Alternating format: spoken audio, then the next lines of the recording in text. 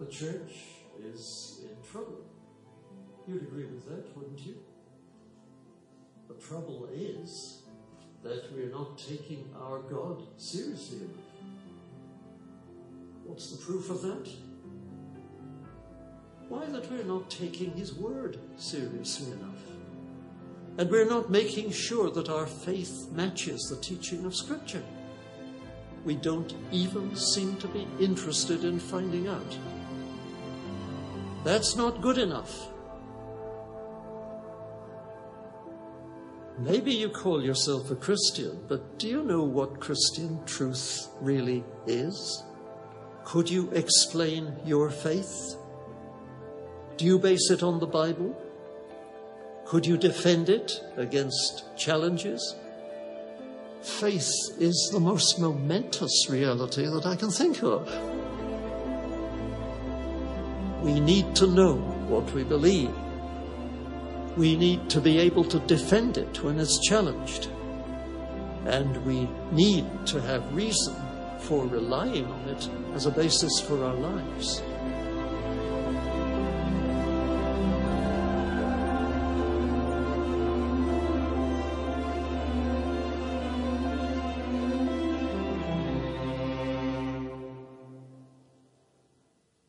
This theologian, J.I. Packer, claims that we as a society are not taking God seriously. We're not making sure our faith matches the teachings of Scripture. And he asks us, what is Christian faith? Can we defend it? And do we know what we believe? We live in the digital age where information is accessible on most of our pocket devices. We can ask Siri to look up more information in 5 seconds than I could fathom researching in an hour through encyclopedias, dictionaries, journals, and magazines. We all need to know, all we need to know are what the key words are that we're looking up, and we'll find the topic, we'll search it, and we can find thousands of results. The only limit that we have is our access to the internet. It's pretty awesome. So in March, my wife and I, we took a trip to Napa Valley in California, and I do like alcohol, particularly red wine. And we were interested in the experience of learning how wine is made, how the grapes are harvested, and how to match different wines with different foods. We could have bought our tickets and made a hotel reservation somewhere in the Napa or Sonoma Valleys, and then went off of recommendations from people in our hotel on which vineyard we should visit. And then, we could have got a road map and tried to figure out how to get there. But that would have been doing something like 10 years ago. Technology has advanced to where I can use Travel Advisor to search for the top wineries to visit, which we did, and we used Google Maps to plan visits to wineries that were close to each other.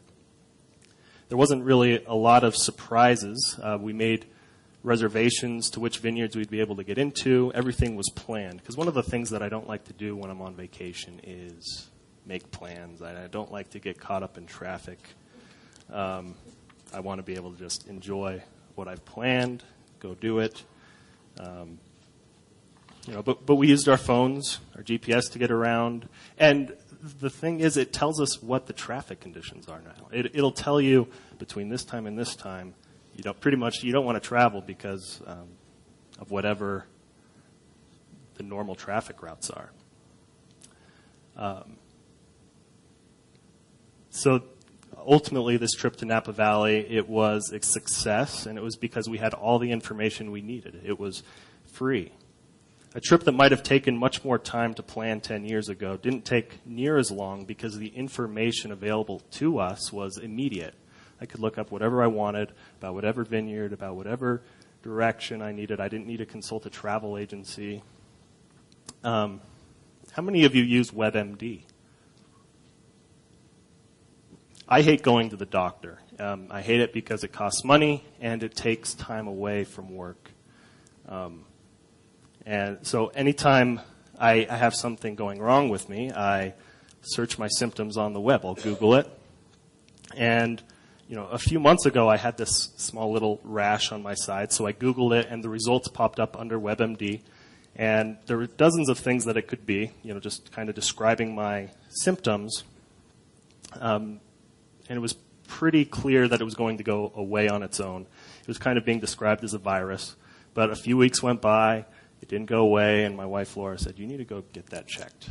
And what the doctor said was, "I don't know what it is." And they basically did the exact same thing I did, was they looked at my symptoms, and they said, "It's a virus, it'll probably go away on its own." And eventually it did. But, how awesome is that? We can plan these great trips, with simple internet searches, and we can pretty much determine if we have cancer or not. Information is just so accessible that we can find anything on the internet. We can shop for houses, for shoes. We can pay our bills, or we can even order our pills. We can connect on Facebook or share our thoughts. On Twitter, we read blogs, we get the news, we watch Netflix, and we have Hulu, and it's just all there. It's hard for me to imagine the world without it, and I wouldn't go back. I wouldn't change it.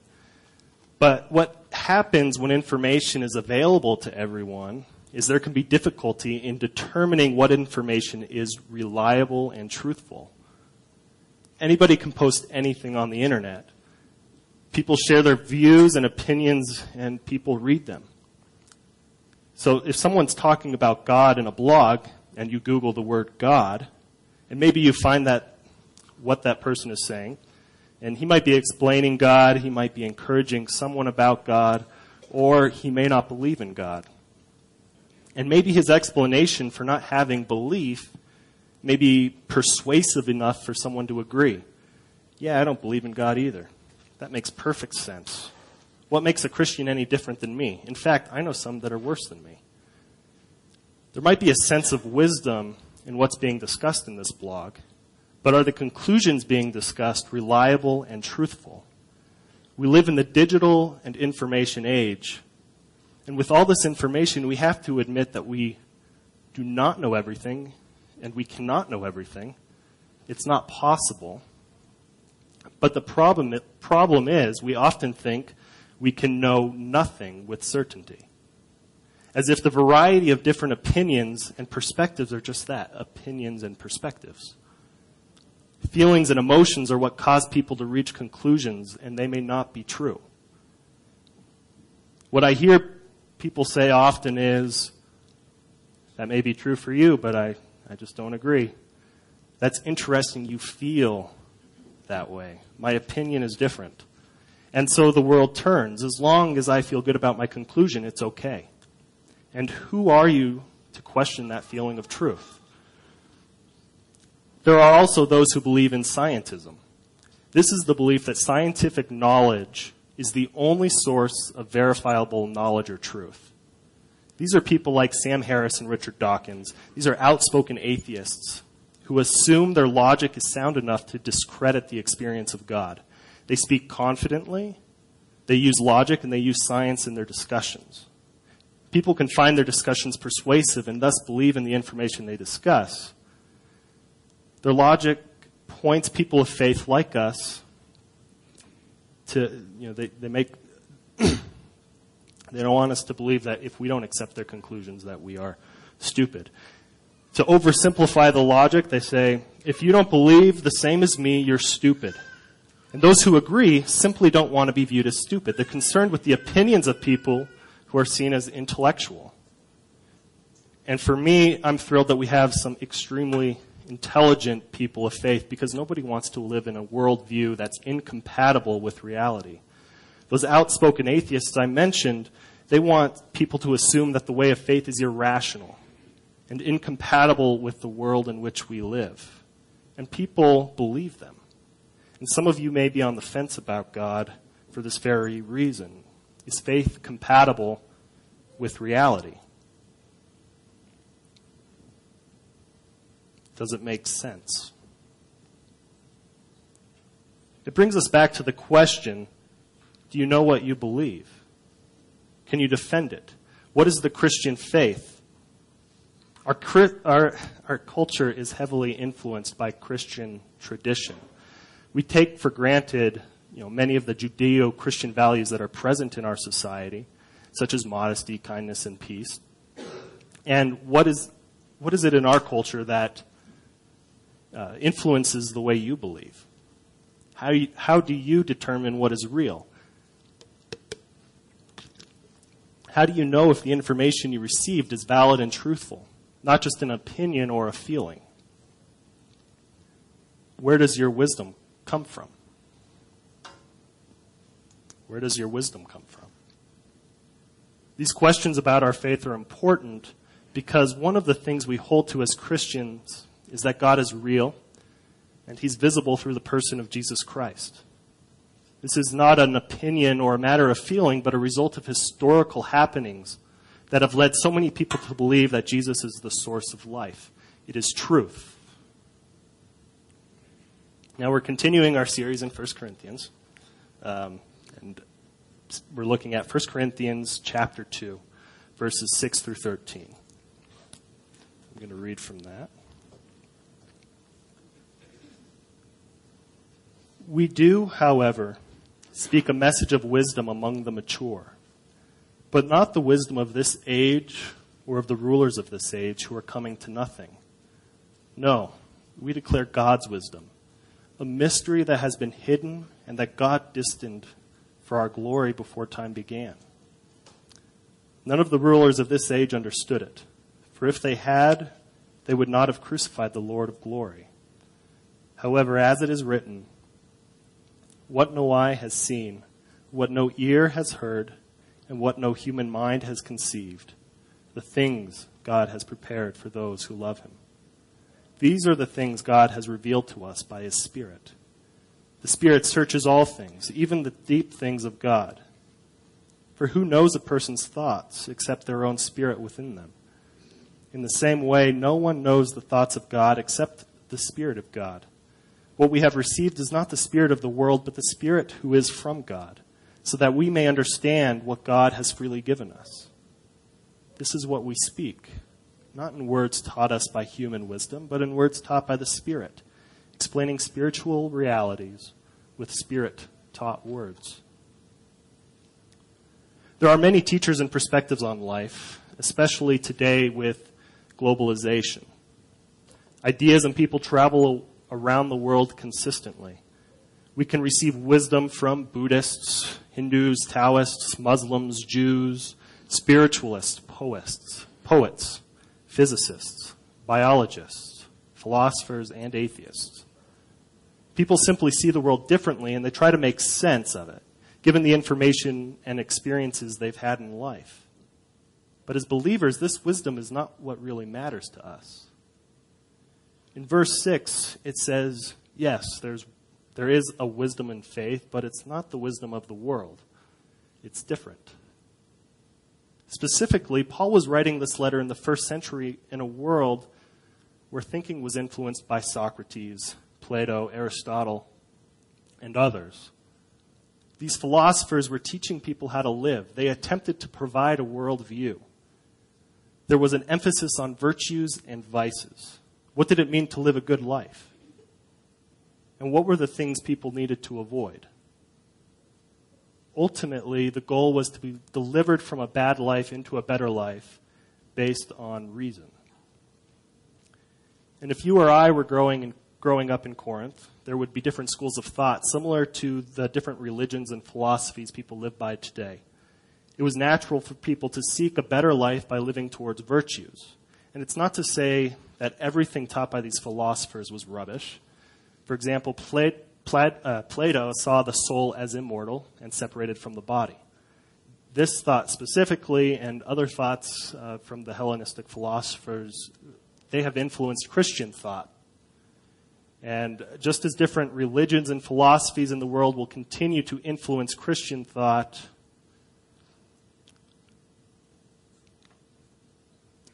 but this doesn't change the message. In verse 6, Paul is thinking of these philosophies, which he is also influenced by and challenged by. He tells us that it's not this wisdom, the wisdom carried down from Socrates or Plato, or Aristotle, it's not this wisdom that comes from God. This wisdom from these philosophers is not what we're declaring, and it's not the same thing. We're not a school of thought where virtue and vices are sought. The general consensus during Paul's time was that virtue was probably not fully attainable, but it required moral effort. And there was moral superiority by those who were able to attain these virtues. It might sound a little like the church, where we try harder to be more Christ-like, where we measure ourselves to others based upon our behaviors. We can find ourselves striving toward moral superiority. I won't drink, do drugs, or go with the girls who do. I won't talk about this person or think about that thing. It requires effort and striving toward virtue. Can you see how the schools of thought influence us, even today? How can we continue striving and hoping we're good enough? We continue to disappoint ourselves, and this is exactly why Paul tells us it is not the wisdom of this age. We are declaring God's wisdom, and this is very different. During Jesus' ministry, he kept talking about this advocate that would come after him. He would say things like, dude, I can't teach you everything, but because I'm God, I'm going to send an advocate for you after I leave.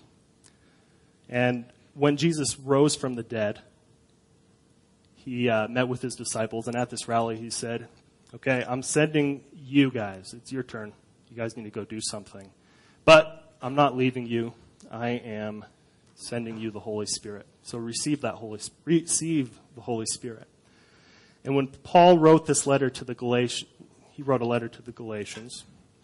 And what he wrote in chapter 5, verses 16 and 17 was, walk by the Spirit, and you will not gratify the desires of the flesh. For the flesh desires what is contrary to the Spirit, and the Spirit what is contrary to the flesh. They are in conflict with each other so that you are not to do whatever you want. It's this Spirit that was with Jesus in the desert for 40 days. It's this Spirit that came on Joshua after Moses died, allowing him to lead Israel. And it's this Spirit that came upon Saul as he led Israel. So what we have here is a world influenced by philosophies, different schools of thought. This is the spirit of the world. This is the spirit that tells us to work harder toward our virtues. Socrates would say that our soul is our intellectual and moral personality. We need to work on those things, get smarter, try harder, and maybe someday you'll live a better life. But Jesus says, I'm sending you the Holy Spirit, and I want you to walk by that Spirit. Walk the way I walked. Do what I have done by walking in the Spirit, not according to the flesh, as Socrates or Plato would tell you to do. That's not my wisdom. That's the wisdom of the world. And I have overcome the world. Going back to our main verse in Corinthians, in verse 7, Paul is telling the Corinthians, we declare God's wisdom, a mystery that has been hidden, and that God destined for our glory before time began. None of the rulers of this age understood it, for if they had, they would have crucified the Lord of glory. In our society, we're still influenced by the thoughts of the Hellenistic philosophers like Socrates and Plato and Aristotle. We strive toward a virtuous life based upon the reason and logic of people in our world. There's an intellectual atheist movement that wants to logically dismiss the reality of God. There are political groups that see the reality of God as too unaccepting, or at least that's the logic they want you to believe. And maybe they want you to see God as a bigot or unloving or cultish, or more likely that if you have faith, you're an idiot. Remember, Paul tells the Corinthians that Jesus was killed because the world didn't understand him. If they understood him, they wouldn't have killed him, right? If it would have made sense to them. But humanity continues to develop their own wisdom and to make sense of things that they don't really make sense of in a way. And it's because we're acting on our own knowledge and understanding of things. We're acting in our own flesh. We think we know better. In the Garden of Eden, God told Adam and Eve, don't eat from that tree. But the wisdom of the world, the serpent, told them, if you eat the fruit from the tree, you won't die. And this is what it says in Genesis 3:6. When the woman saw that the fruit of the tree was good for food and pleasing to the eye, and also desirable for gaining wisdom, she took some and ate it. So logically, the fruit is good. It looks really good. I'm just going to go ahead and eat it. That's pretty smart. It makes sense. Fruit's there. Yeah, God said no, but logically, it's there. I'm going to eat it. So she would gain wisdom for doing this, just as the serpent told her, and we would call that worldly wisdom. And just as the fall of man came by seeking wisdom, the death of Christ came as a result of seeking the wisdom of our flesh. Even after they sought their own wisdom instead of God's wisdom, God continued to seek after them. In verse 8 it says, Then the man and his wife heard the sound of the Lord God as he was walking in the garden of the cool of the day. And they hid from the Lord God among the trees of the garden. But the Lord called to the man, Where are you? He answered, I heard you in the garden, and I was afraid, because I was naked, so I hid. God says, where are you? The mistake that was made doesn't mean that we're over. In fact, now I have a lot of work to do. But Adam said, I was naked, so I hid. When we seek wisdom of the flesh, and then we realize it later, we become afraid of God. We know we made a mistake, and it's hard for us to acknowledge it. The wisdom of this world failed us. Maybe you've sought after a career or a significant other for reasons you really can't explain. It felt right. The money was good. I loved her. There was no other option. But once you got the girl, you were miserable. Or once you landed the job, you realized that the money wasn't worth it. Or maybe it wasn't there. But you felt it was right, and it didn't work out. But let's go a little deeper. You went for the girl, maybe to sleep with her. You got the job by stealing or disposing others in the process. And we thought the means would justify the end result. We didn't want to hurt anyone, but it happened. How can God accept me now? I didn't think that eating the fruit would make me hide from him. But when we make those mistakes, we do hide from God. It's hard for him to be the first person to go to when we make those mistakes. And it's the reason we don't live by the wisdom with which the world agrees. God wants us to be closer to him, not further away. And as Paul wrote in his first letter to Corinth, in chapter 2, verses 12 through 13, he says, What we have received is not the spirit of the world, but the Spirit who is from God, so that we may understand what God has freely given us. This is what we speak, not in words taught by human wisdom, but in words taught by the Spirit, explaining spiritual realities with Spirit-taught words. God came in the flesh as Jesus, and now he has given us his Spirit. In John 16:13 it says, But when he, the Spirit of truth, comes, he will guide you into all truth. This is the Spirit we are to receive, and the Spirit we're to live by. Not the spirit of the world and its wisdom. Just as Jesus didn't fit into the wisdom of the rulers that crucified him, the wisdom that God will continue to grant is unknown. It doesn't make sense to the world. And continuing in his letter, looking at verses 9 and 10, it says, What no eye has seen, what no ear has heard, and what no human mind has conceived, the things God has prepared for those who love him. These are the things God has revealed to us by his Spirit. Nobody knows the thoughts of God except the Spirit of God. This is the Holy Spirit. The Spirit that is to guide us into truth. The one Jesus promised would be after him. So here's kind of where we're at. Our worldview or the reasons we believe what we do, they're influenced by our culture. And that's neither good nor bad. It's just simply what influences our interpretation and understanding of who God is. And second, there's a wisdom of the world, and there's a wisdom of God. The wisdom of the world tears us away from God. The wisdom of God brings us closer to Him. And third, that wisdom of God comes from the Holy Spirit, who Jesus promised would come and the one who would lead us. So we're to walk by the Spirit.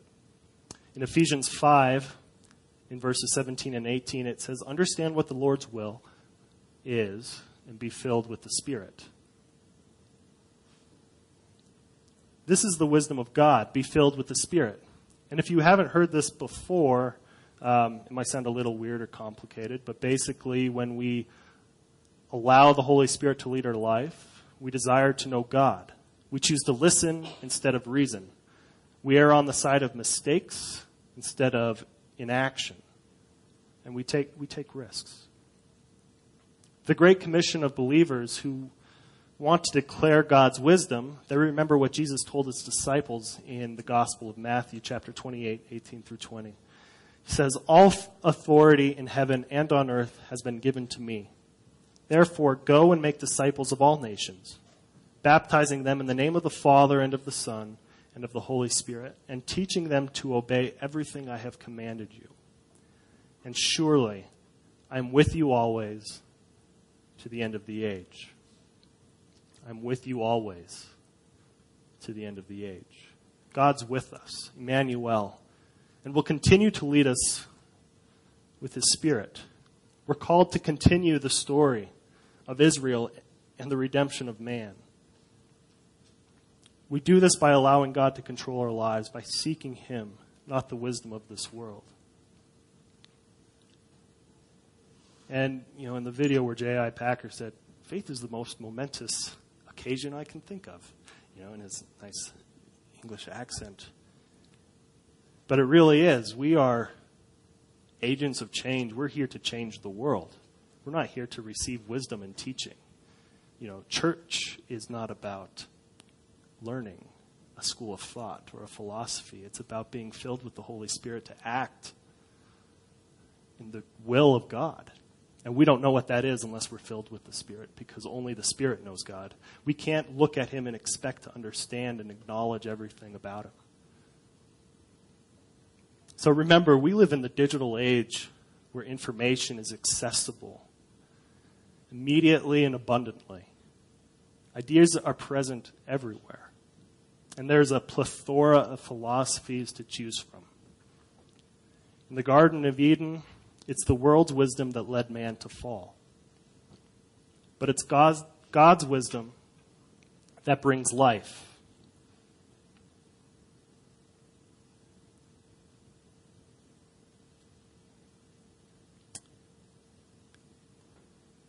J.I. Packer made a few statements. He said, "We're not taking God seriously.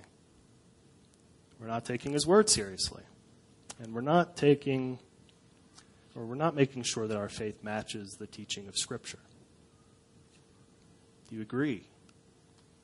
I showed that because I do. And do you believe God's teaching in Scripture that we're to be filled with the Spirit? Do you want your faith to match His word? I guess the other question is, do you want your faith to be a philosophy or an understanding and an acknowledgement or some idea about something that's not necessarily grounded in reality? Maybe you don't know what you believe, or maybe you're here because you're seeking some sort of wisdom. But I'll tell you this. Generally, as the church here at Wind River Community Church, this is not a place where we teach a school of thought where you can avoid vices and achieve virtues. We don't believe if you try harder, God will love you or that your life will get better. We don't believe Jesus was a great teacher. We do believe that Jesus is God. And we do believe the Scripture is to be taken seriously. And we do believe the wisdom of God is to be filled with the Holy Spirit. So if you're seeking after a virtuous life, I implore you to consider seeking after the wisdom of God, to be filled with the Holy Spirit, to trust in the one whom Jesus sent us. Let's pray. And if this is your desire, I pray that as we pray, that you would pray in your heart. For you to make that decision, to be filled with the Spirit, to allow Him to indwell within you, to not rest so heavily on your own logic and understanding of things, because it's that type of thinking that led us to the fall and ultimately lead you to your own fall. I mean, we'll all die, right? I mean, that's most likely going to happen unless something happens pretty soon here with Jesus coming back or something like that. But we're going to pray from Psalm 121. I lift up my eyes to the mountains. Where does my help come from? My help comes from the Lord, the maker of heaven and earth. He will not let your foot slip. He who watches over you will not slumber. Indeed, he who watches over Israel will neither slumber nor sleep. The Lord watches over you. The Lord is your shade at your right hand. The sun will not harm you by day, nor the moon by night. The Lord will keep you from all harm. He will watch over your life. The Lord will watch over your coming and going, both now and forevermore. Lord, help us. Fill us with your Holy Spirit and show us your wisdom. Amen.